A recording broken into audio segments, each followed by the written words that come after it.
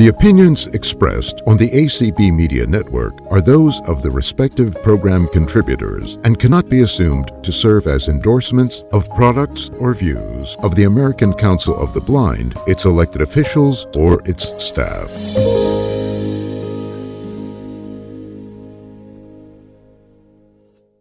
Okay, welcome piano enthusiasts. My name is Mark Miller, and this is, I believe, my fifth presentation. And thanks to one of my new piano students, Tyann, I'm able to see who's listening. So thank you, Tyann, for that. I noticed there's a few new ones, I think, and a few old ones. Dexter, I know you've been listening before. Tyann, obviously. And welcome to Jonathan, Lisa, Motor City, Kitty, and Tarika. I'm not sure if you're new or not, but if you are, you can ask me any questions. I'm going to try not to repeat today. Today, I want to go over what might be arguably the most patterned form of music, and that's the blues. We haven't talked about the blues yet, but the blues, or boogie woogie, I'll call it, has a very patterned left hand. Again, we're looking for patterns so that we can focus on one hand or the other. So in the left hand for the blues, we typically will play, well, one of the things we can do for boogie woogie is to play, that's simply playing a C and a G twice, and then the C and the A, C on the bottom, G above it, and moving my thumb to the C and the A. Right? Now blues has a pattern, it's called the 12-bar blues. So typically we'll do a measure of C major,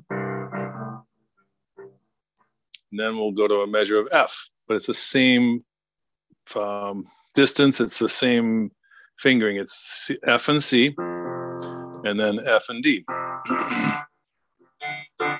So, excuse me. So in blues, it's called 12-bar blues. It's a measure of C, a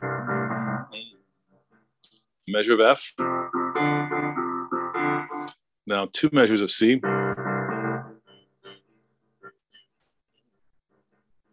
two measures of F,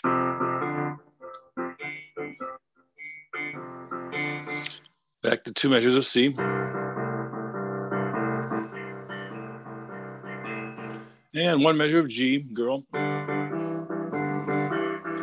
and a measure of F, and then two of C.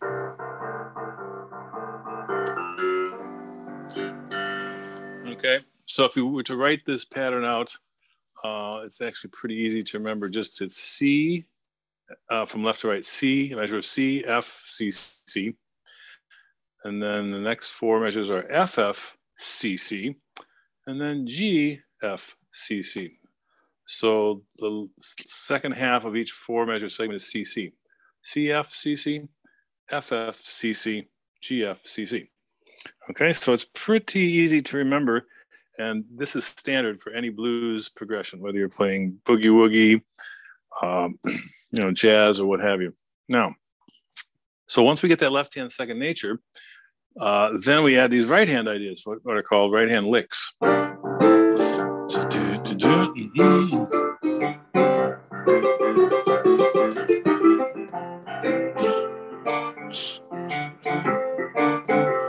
Okay, so I have those right hand licks written out in treble clef. Obviously, I can teach them through audio. I can teach them through note by note via a text, right? PDF text. Okay, but basically the idea is get that left hand second nature. By the way, the left hand is playing what's called a jazz eighth note. Some of you may know that. Basically, it's a long, short feel. It's a long, short, long, short, long, short, long, short, as opposed to even eighth notes, which would be rock and roll. Right? And you could actually do that too. It would be like a rockabilly, right? Let's see.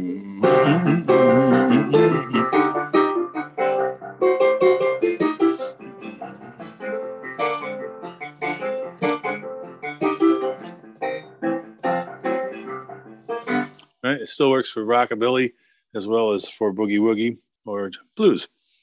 Okay, so there's there's basically two blues scales. By the way, if anyone has any questions, please don't hesitate to ask. If I'm going fast, it's because I want to cover an entire 4 decades of knowledge into an hour. I'm just kidding, but I do tend to go fast. So please stop me, ask any questions along the way. So in the right hand, excuse me, there's basically 2 blues scales. One is called the blues pentatonic. Pentatonic meaning 5 notes. The pentatonic scale is typically 1, 2, 3, and 5, 6 of the major scale. 1, 2, 3, 5, 6, 5 total notes. And then we can add the blue note in there, which is the lowered third or minor third. That gives it that blues tinge, right? So that blues pentatonic scale, 1, 2, these are the scale degrees, 1, 2, flat 3, 3, 5, 6. That is the blues pentatonic scale, and you can play that on top of basically the left hand. All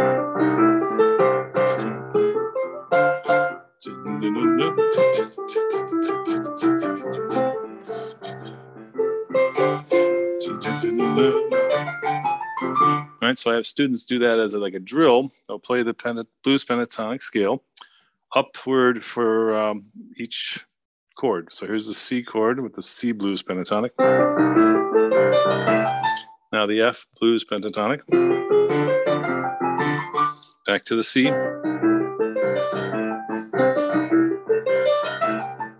This chord that I'm using for my headset's getting in the way. Right? So once you see that scale and or can play it without hesitation, then you can play around with that and be creative. For example,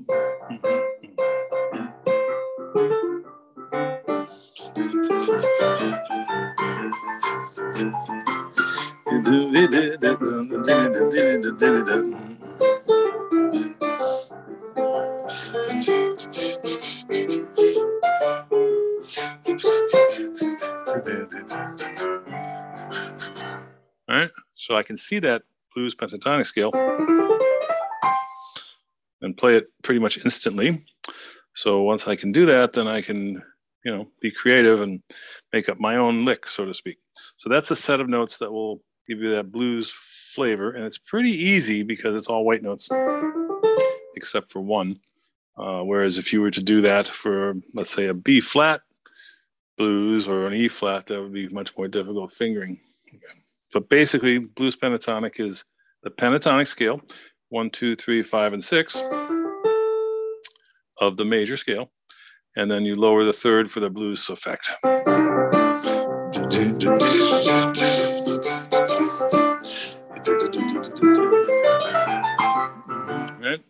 And again, that left hand's really quite simple. It's very, very patterned. Okay? So that's the blues pentatonic scale. And by the way, sorry? So do you lower the 3 and then do a regular 3, or just lower the 3, no regular 3? Great question. Yeah, I was playing both. So I'm lowering the third. I'm also playing the major third, so I get that contrast. Let's see if I did it without the third, without lowering, without the major third. No, I like to use the major third, and whenever I get near the major third, I'll do the blue note, and to give you that flavor of blues into the into the major sound. So let me start. Great question. Let me start on the blue note and just emphasize it. So,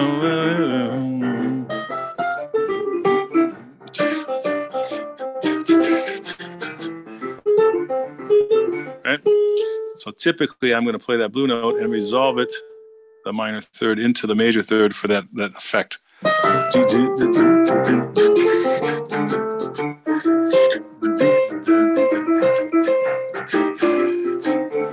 So yeah, great question. So the minor third along with the major third, get that contrast.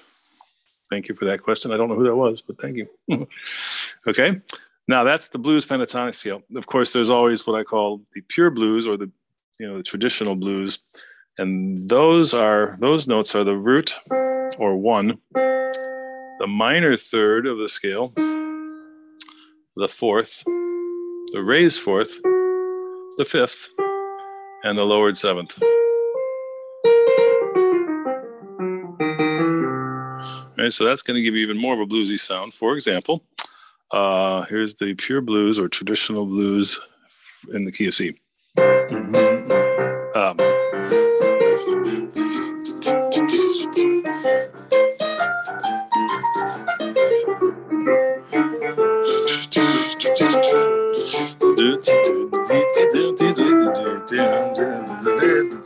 Oops, sorry.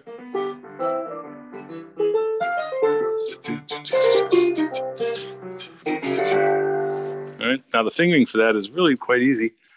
Just, you always use the thumb on the white note and the third finger on the black note. So, all right, so let's play that again. So let's try something else here. Here we go. This is the blues pentatonic, excuse me, the pure blues.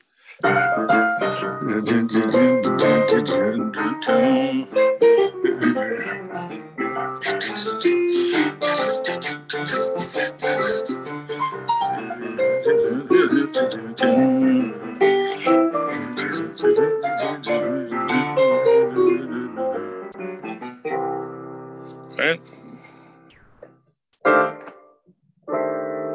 Okay. So those are the two main blues scales, blues pentatonic and then the pure blues. So if we were to transpose that. The numbers for the traditional blues pentatonic. Sorry, say that. Sorry, say that again, please. For the traditional blues. The traditional blues is the one I just played, where you have the root, the minor third, the fourth, the raised fourth, the fifth, and the lowered seventh. All right, so just memorize those scale degrees. And if you want to do the F pure blues, just plug in those same scale degrees: root, minor third, fourth, raised fourth, fifth, and lowered seventh. So here's the F blues.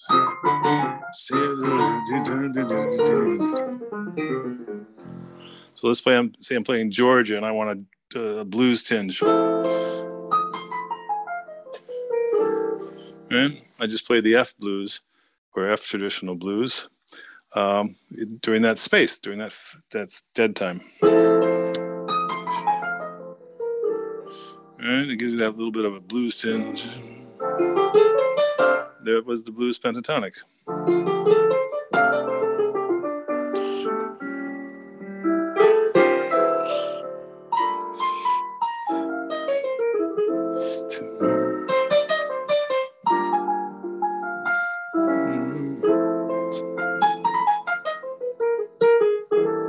All right, so I'll do a pure blues or traditional blues fill here.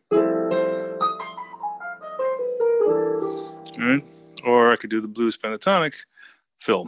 All right.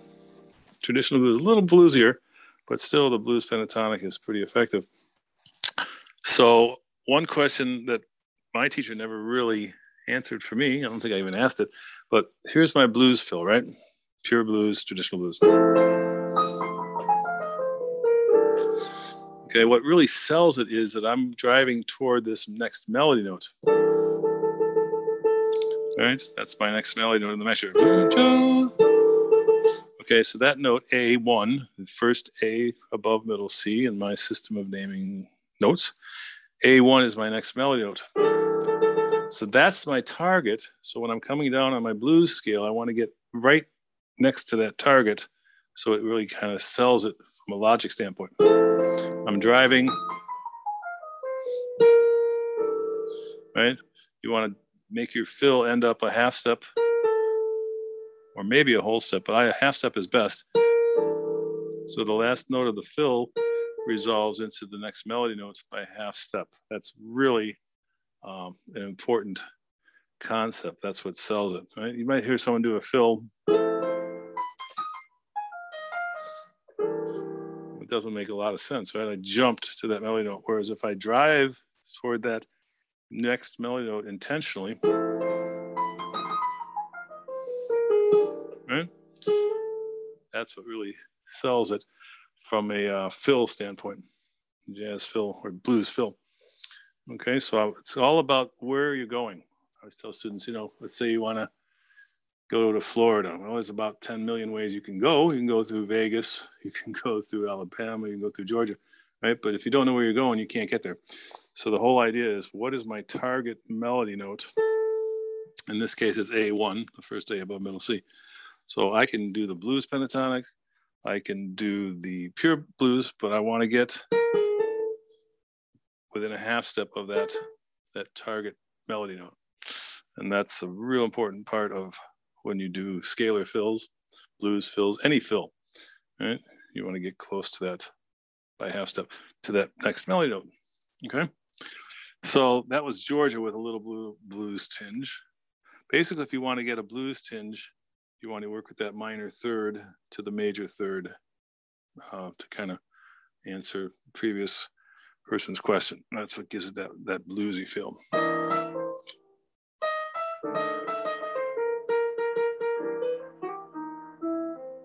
Okay, so that's the boogie woogie left hand. Basically, just 3 sets. C, F. By the way, the fingering will be pinky and index, and then pinky thumb, so you don't have to move, right? You pinky index, and then pinky thumb. Go to the F, do the same fingering, pinky index, pinky thumb. Same for the G. Right? You can kind of hear Leroy Brown in there. Let's see.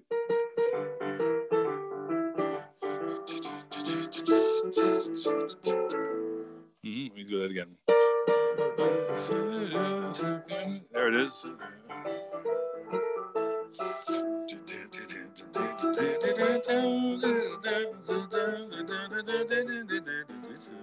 That was the blues pentatonic. Right. So I would highly recommend getting the blues pentatonic for C. Get that second nature. And then for F and G. And the fingering is always 1, 2, 3, 1, 2, 3, 2, 3, 1, 2, 3, 1, 2, 3. So that's the beauty of the keys of C, F, and G for the blues pentatonic. It's always 1, 2, 3, 1, 2, 3, 1, 2, 3, 1, 2, 3. And the F. Okay, so it's a lot of fun once you get those down in your fingers, right? Just play around and be creative with that. Okay, so I talked about the fingering for the left hand. I talked about blues pentatonic fingering. Now let's say you wanted to do maybe a more traditional, like a jazz blues, not necessarily a boogie woogie. This is a really cool pattern. If we're doing jazz blues, so to speak, we would have like C7,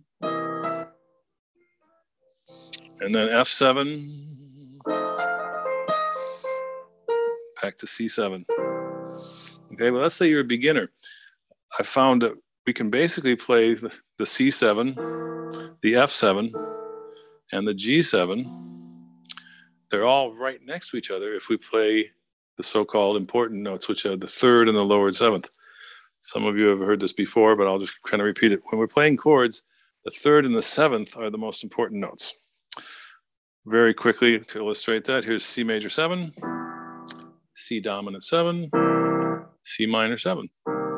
And yet the root and fifth are the exact same notes for all 3 of these different sounding chords. So the root and the fifth are not really the function. They're not the notes that are making the sound unique. It's the third and the seventh.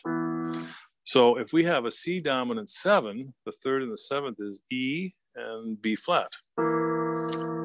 That's actually sufficient enough to play the blues.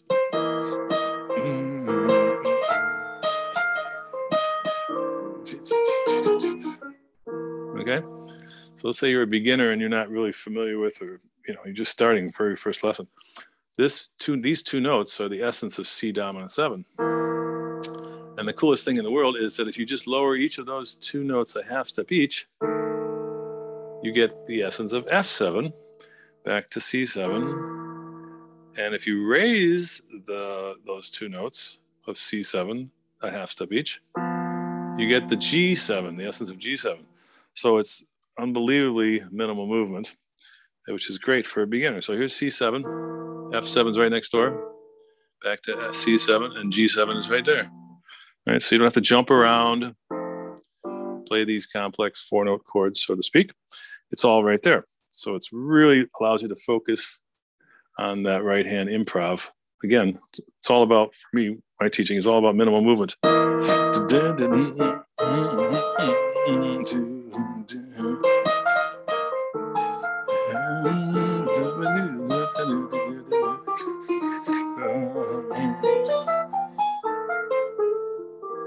Right? So this is so easy. I can really focus on my improv.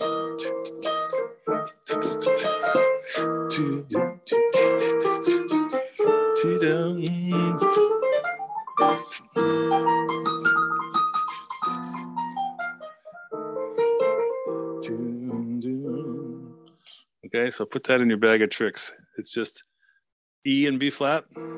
That's the essence of C dominant 7. Half step down each. E flat and A is F7, essence of. And the G7 is the F and the B. Again, those are the 3rd and 7th of each respective chords. 3 and 7 of C7, 3 and 7 of F7, and the 3rd and 7th of the G7. By the way, it doesn't matter the order. It could be 7-3, it could be 3-7, but it just so happens to be 3-7, 7-3, 3-7, and then 7-3. But they're right next to each other. So when I was practicing the blues, I wish someone had taught me that, because that really makes the left hand easier, even easier than this part. Okay. Any questions on that per se? No, maybe so. Okay. Let's see. So that's the blues and the fills blues. So when you're doing a fill, there's basically, I would say, 4 types of fills. One is a scalar fill, like if you do right,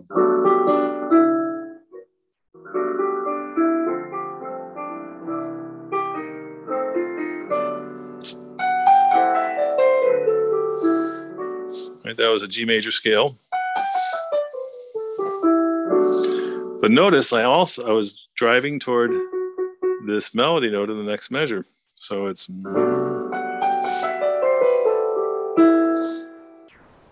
sorry.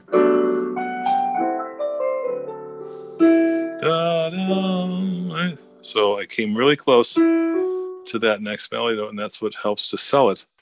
Okay, and notice it's a scalar fill, but instead of going straight down, which I could do, I like to use what I call 7-8-7. I don't necessarily go straight down on the G major scale. I'll do like the 7th of the scale to the 8th, and then come back down. Just a little bit of a twist.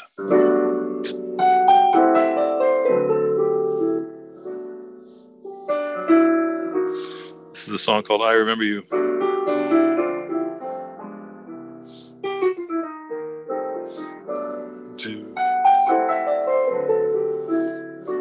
Again, this is my target melody note, and I'm driving toward that. I could start anywhere in the G major scale. I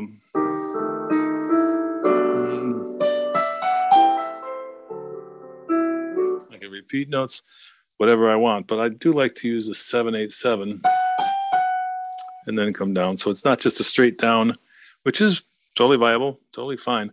I like to mix it up just a little bit, right?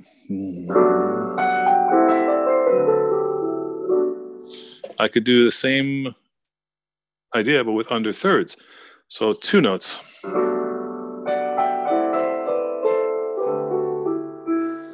Obviously much harder to play from a dexterity standpoint. I could do a little bit of both, like under thirds, 2 notes, and then break off and make single notes, right? So it doesn't have to always be all under thirds, all single notes. You can mix them up. So this is pretty easy to do under thirds here, and then single. Okay, and that doesn't even get into rhythmic. We can do, that was just basically straight 8th notes.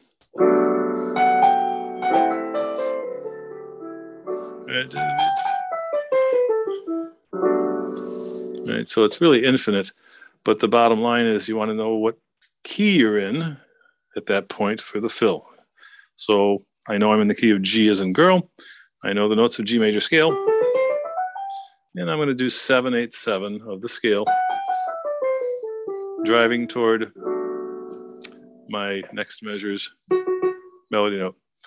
And if you want to go down, you want to go different rhythm.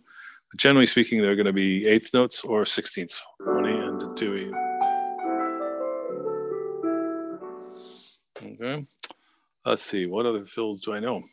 Well, actually quite a few. So that would be scalar fill. We could do chord tone fill. So in other words, my chord is G major 7 at this point. So I could do chord tones of the G major 7.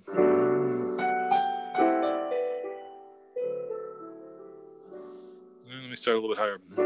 2.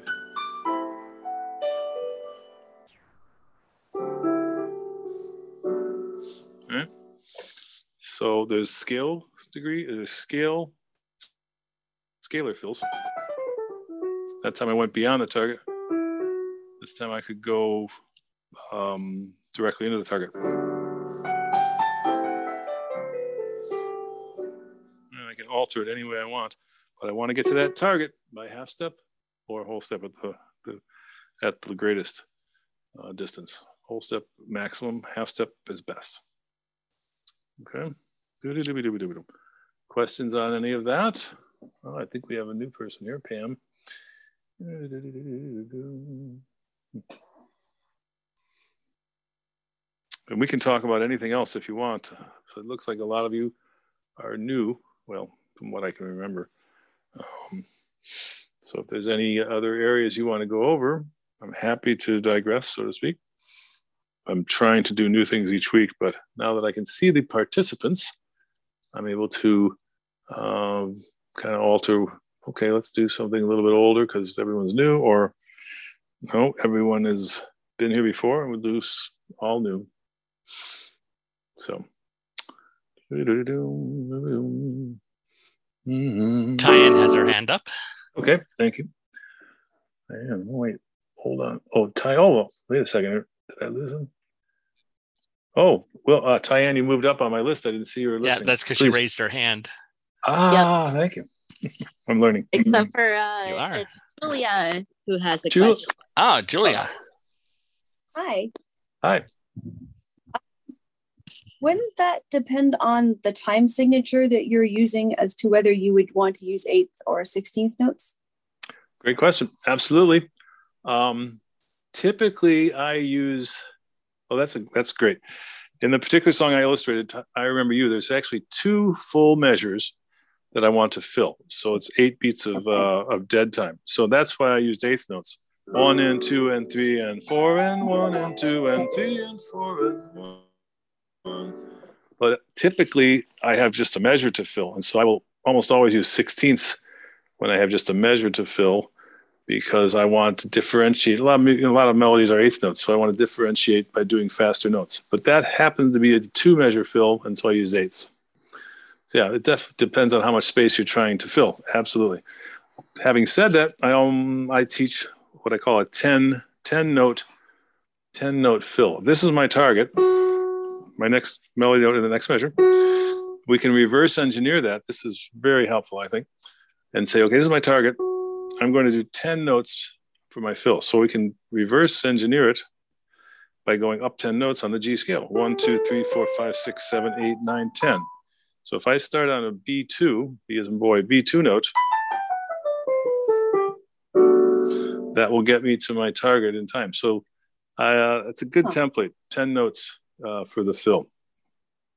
But again, you have to know where you're going to get there. So if I'm going here, right? Oh, that was straight down. I could go up and I could go, up and down. 1, 2, 3, 4, 5, 6, 7, 8, 9, and then 10, or right. But it's a pretty fail-safe thing. This is my target. Count up 10 notes along the G scale. 1, 2, 3, 4, 5, 6, 7, 8, 9, 10. That's going to always work if you do 16ths in 1 measure of fill or 8th notes in 2 measures of the fill. So you're absolutely right. It's all how much space are you trying to fill and how many beats total, right? Thank you. Yeah, you're welcome. Good question. Rather advanced question. So I like those. Okay. I didn't realize, I should know better now. Tyann and Julia are like the West Coast dynamic duo. Okay, so that was a good question. So yeah, how much time are we filling? But 10 notes. If I'm filling one measure, I'm doing 10 16th notes. So basically that would come in on the and of 2, right? 1E and a 2E and a 3E and a 4E and a 1. And if I'm filling 2 measures, 8th notes, 1 and 2 and 3 and 4 and 1 and 2 and 3 and 4 and 1. Right? So the more I teach, everything comes back to scales, you know, and I wish my classical teachers, or even my jazz teacher, had emphasized that more, right? I think what differentiates a B plus player from an A plus is what they do in the space. You know, everyone plays some form of D minor, some form of G dominant, and some form of C major, right? Some form of C.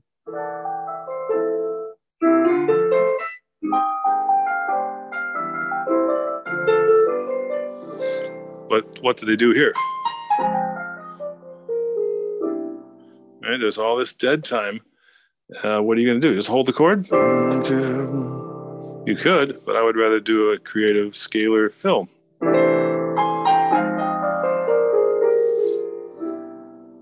Right?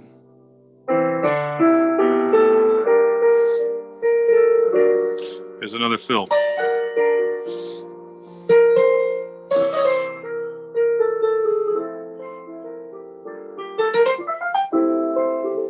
Right? So scales are really important, and you know, if you study with me or any other teacher, they should emphasize those, but also show you the practicality of it. It's not just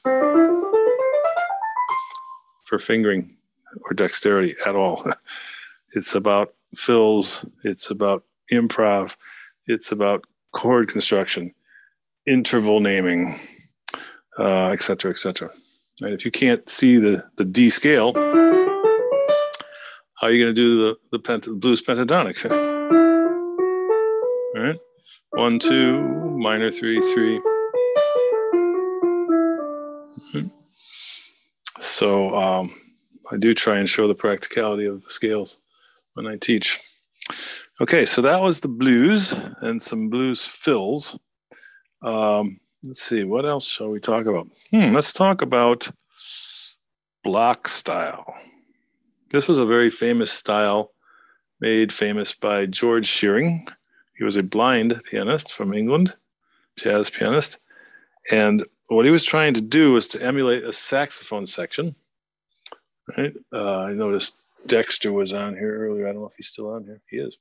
So he was trying to emulate a sax section where you've got like bari sax and then a tenor, alto, soprano. So what he would do is he would play the melody. Let me do Misty here.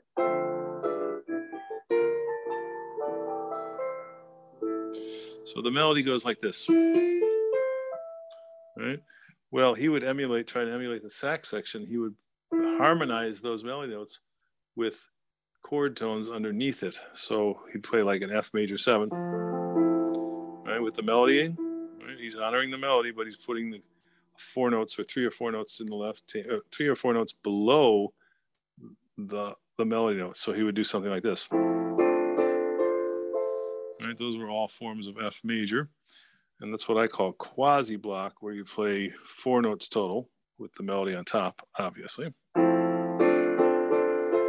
right. So instead of single notes, he's going to really fill it out. He's going to play a chord underneath each and every single melody note.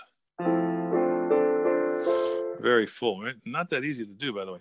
And then what he would also do is what's called locked hands or block style, what I call true block, where instead of 4 notes, he would double the melody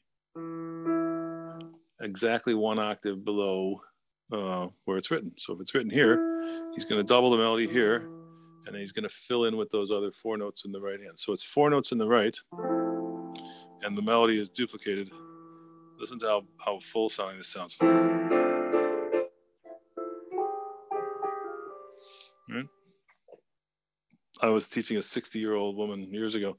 She was just, going so fast, eating everything up because she was classically trained and read and just practiced very, very diligently. I'm like, well, what could I teach her that would challenge her? So I'm like, let's do some block style. So from a dexterity standpoint, it's quite difficult, right, to play that 4 notes on the right and then to double that melody. So whenever I'm playing this song or any song that's going to use block, I typically go a little slower than normal so I can pull it off without slowing down or making a mistake.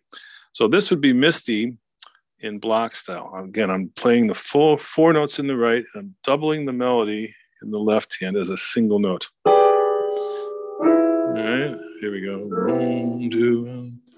All right.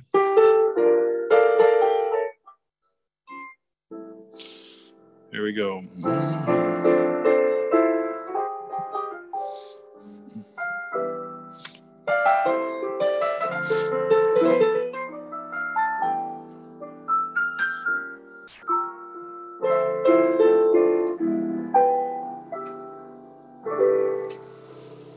So I typically will do block style or quasi-block. Quasi-block is my terminology, meaning 4 notes in the right, do not double the melody. True block, double the melody.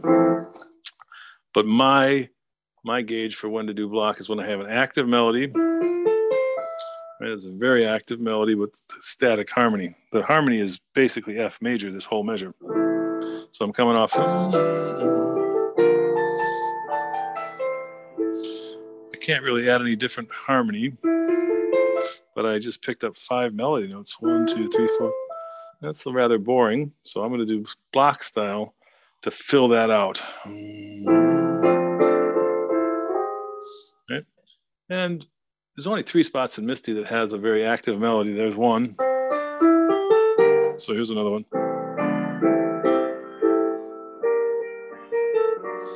Right, so it's not like I do the whole song in block, although I could. It's when I have an active melody, but a static harmony, meaning no changing of chords. It's basically one chord for that whole 5 notes. Okay. Another great example of a great song for block is Stardust. It starts out with an F chord. All right, very active melody. But the harmony for those entire 2 measures is basically F major. So that's a good candidate, a very good candidate for block. All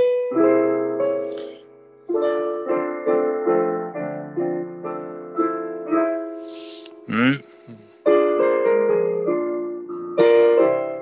Okay, so I could do quasi block, 4 notes in the right, but not doubling the melody. That's what I'd probably do the first time.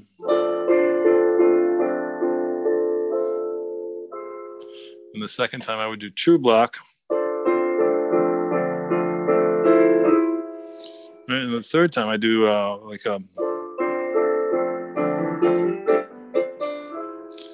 and I fill in between them. So I'll have students do the quasi-block drill. For example, if we have a C6 chord, I'm in the right, playing this with the right hand. If we have a C6 chord and we invert that, that's the drill. C6, when we invert it up to 3rd inversion, we actually see that the notes are the same as A minor 7, alpha minor 7. So C6 is really an A minor 7 chord just inverted. So I'll have the student say, okay, C6 equals A minor 7, and then go up and down 1 octave, playing all 4 notes of the C6/A minor 7 chord. Okay, so you get 2 for the price of 1. Basically, anytime I see a C6 or an A minor 7, then I can use that, some form of that quasi block. It's not that easy to do. You really have to see the different inversions. So we would go around the circle. F6. F6 is going to equal or the same notes as D, as in delta, delta, D minor 7. Ah, there it is. Okay. Okay, so those are basically interchangeable. Anytime I have a D minor 7 or an F6 in a song, I know I can play some form of quasi block. Depending upon the melody, if the melody is D, well, then that's going to be my top of my F6 chord. If the melody is F, then I'm going to play F6 first inversion. If the melody is A, right, I need to invert it again. If the melody is C, it's going to look like D minor 7 because that's what it is. Right? So that's a very full sounding way of filling an active melody. Another one that's good is right? That's someone to watch over me. Very active melody. Right?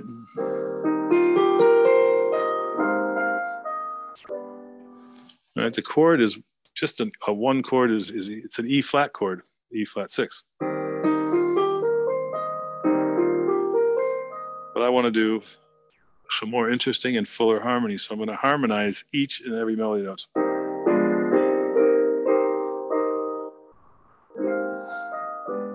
Right, etc. So again, active melody, static harmony, one chord. I want to do some interesting harmonies. It's called block style. And George Shearing, if you check it out on YouTube or the internet, it's also sometimes referred to as locked hands, because you're locking the hands kind of into this position of exactly one octave from the top melody note to the duplicated melody note one octave below. There's a single note on the left, and you're kind of just locking into that one note left hand, four note right hand. Okay. Any questions on that? It's a very advanced technique, a very advanced sound, but well worth the effort. Right? Again, active melody, static harmony. That's what I typically use it. And again, only 3 or 4 measures here and there, but it's a nice way of breaking up open position. What is open position? Does anyone know what open position is? I guess I could ask some questions here. Open position versus closed or close position. Does anyone know what that means? My students should be answering this, unless they took off. For those of you that don't know, open means that you're spreading the chord beyond the octave. And close, C-L-O-S-E, close position means you're playing the notes within the span of an octave. So C major 7 close position would be C, E, G, B. And then if we take that third and put it up an octave into the right hand, take it out of the left, now C major 7, we still have the 4 components of C major 7, but we've expanded the chord tones beyond the octave. Okay, and that's called open position. You have an opening, so to speak. You took a note out of the left hand and put it up an octave into the right.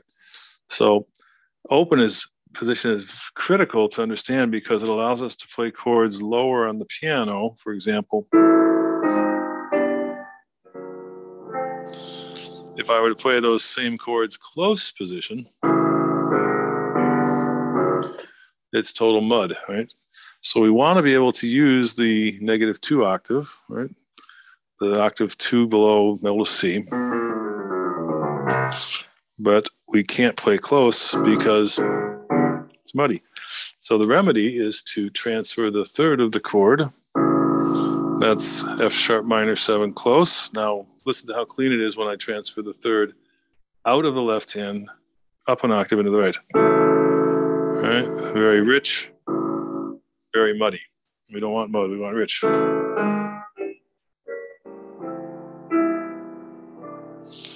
right. So here's a golden nugget. Anytime you play any chord and it sounds too muddy, it's a very easy remedy. Just transfer the third of the chord out of the left hand, up an octave into the right, and you have this beautiful open voicing. And I just put a couple new things on my website, and one of them is a comparison between my arrangement of Ain't Misbehavin' and Hal Leonard's arrangement of Misbehavin'. It's from a Hal Leonard fake book called Your First Fake Book, right? So some of the chords in there are just too advanced, in my opinion, for a beginner. For example, they'll have a G7 chord, right? Let me see.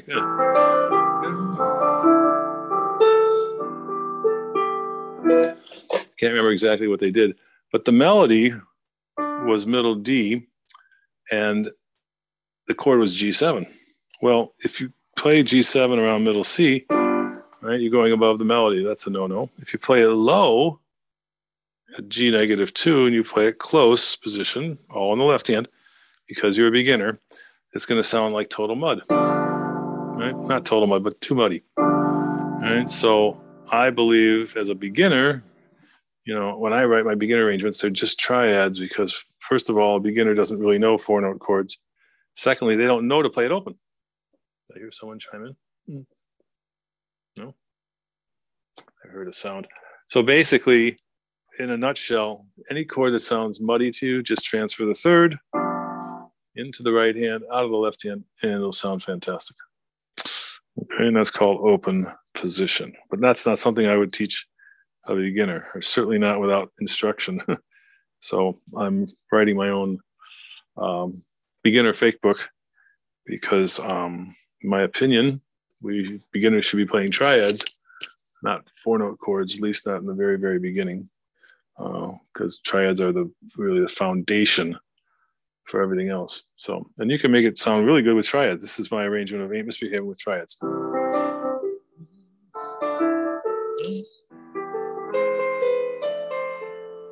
What is it? I don't normally play that version, so it took me a second to think about it. But yeah, Fats Waller wrote that piece, and he wrote it with the left hand bass notes walking up by half step.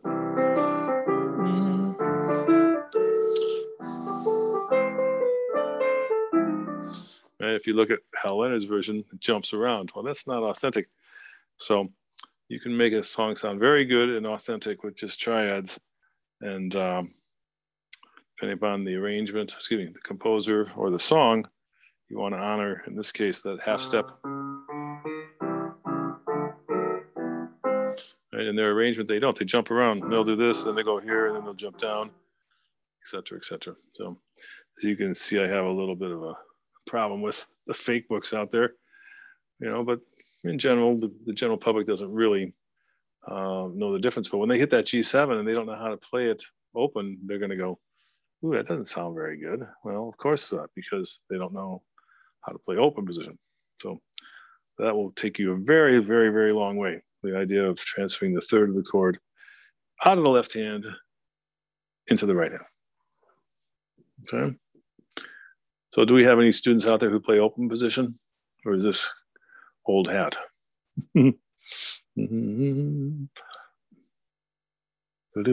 doing a lot of talking, which I'm okay with, but if there's any questions, comments, before I forget, I have just put up, my daughter's doing my websites, just put up some ADA, American Disabilities Act, some things that should help blind and visually impaired people when they go to my website, which is blindpianolessons, plural.com. So if anyone has any comments on Pam, the functionality of it, would be great. Sorry? Pam has a comment. She's got her hand up. Thank you, Pam. Yeah. Hello there, Mark. Hi. Hi. Hello, how are you? Good. I was wondering that apparently you can play around with the octaves in the melody, and the chords that you're playing that are below middle C.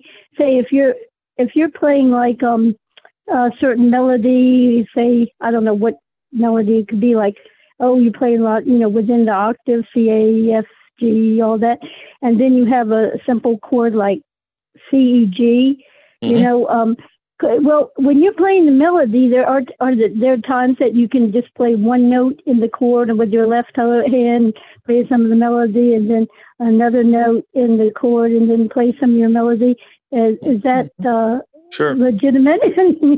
Yeah, that's a really good point. Yeah, I have half a dozen one-handed students, and so I have to really think about what are the most important notes. So let's say, let me try and illustrate that. So let's say I'm playing Happy Birthday, right? So I'm going to play one note in the right, the melody, right? And then in the left hand, I'll play a 3-note chord, C major.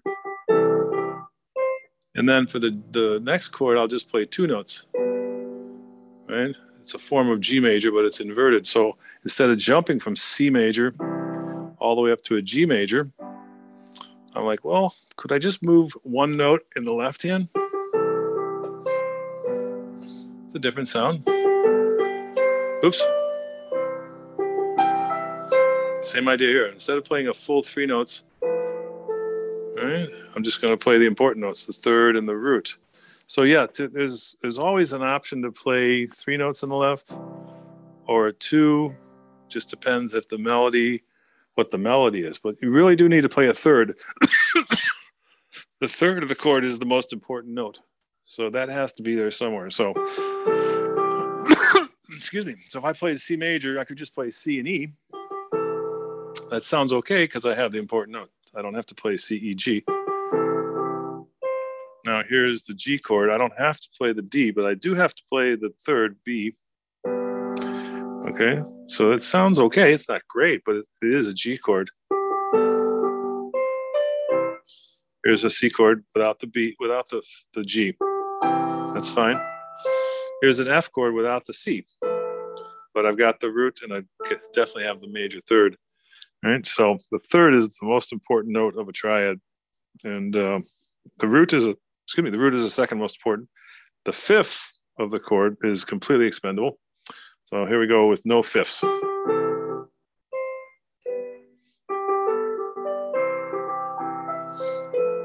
Just playing 2 notes for the chord in the left hand. Right, so there's always an inversion or 2 that can minimize the movement, but still pick up the important notes. Okay, so I hope that helped you to understand. C major doesn't always have to be C, E, G. It can be C, E. It can be E, C. Right? It can be C and E an octave apart. Right? As long as it's got the third, you're gonna be fine. Basically. Mark, you have about 5 minutes left. Just thought I'd let you know. Thank you, Travis. Appreciate that. Cool. Yeah, good question. So, so I'm teaching a 11-year-old, Louise, blind student. And I'm like, okay, let's do Happy Birthday with minimal movement. Now, it's missing the D. I could put the D in the right hand. Sounds kind of Bach, right? Bach-ish or choral. Here we go. So here's the A and the F. Yeah, see, I've got the components of F major. It's just not in root position. I'm playing A in the bottom, the third, the root above it, and then the fifth above that. So I'm spreading out the notes of the F chord, right, which is a different sound. Now here I could do, that's different. Yeah, I think the more you spread the notes out, it's called voicing, the more it's going to sound creative. This is C, E, G. That's the least creative way to play C major. Is it okay? It's okay. But it's much better to play, or maybe this, or maybe this. Yeah, many, many different ways to play C major. But the closer you play the notes, i.e. close position, the less creative sound it is. Listen to the difference between Alfie with root position close, 3 notes left hand, versus same chord but inverted. Right? It's so much richer.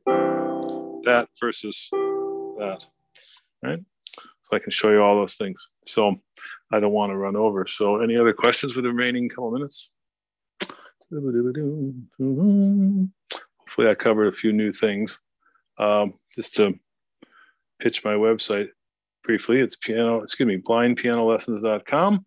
I'm happy to give you a free 30-minute, no obligation consultation / lesson. And you can see some nice testimonials on there. In fact, my 11-year-old student, Louise, I've got a couple of videos of her playing all of her major triads around the circle of fifths. She's a delight to teach. I could teach her 12 hours a day. She's just like a sponge. So I want to thank everyone for listening today and taking time out of their day. And hopefully covered a few things that maybe was new to you. Hopefully inspired you a bit to play keyboard or the piano. If you have any comments on my website, my teaching, I think just let me know through my website. All right, you got about 2 minutes, and Dexter does have his hand up. Oh, okay. Hi, Dexter. Hello. Okay, run through the notes to the blues pentatonic again. It's 1, 2, minor 3, 3, 4, 5. No 4, 5, and 6. Oh, just 5 and 6. Okay. Yeah. Got The that 4. down wrong. Just making No sure. worries. Yeah, no, it's good. Yeah, the 4 is a problem because that's dissonant against the major third of the dominant chord, right? Oh, that could be a nice little new presentation next week. My teacher would teach me, there's problem notes that are dissonant against the chord tones, and one of them is the 4th, the F. So he's like, okay, well, let's start with the dissonance and resolve it. Right? That's controlling the dissonance rather than, oh, wait a minute, I don't know what I'm doing. It's dissonant. No, start with the problem note. Right? So I thought that was quite interesting way of teaching improv. Right? Certain notes are part of the chord. But if I do a problem note, a dissonant note against the third, it's kind of cool. I'm controlling, that's the word. I'm controlling that dissonance and resolving it because I know where it should go. Leave you with a quote. I read a quote recently by Miles Davis. He said, there are no wrong notes. It's how you resolve it. Right? It's where it goes afterwards that makes it sound okay or bad.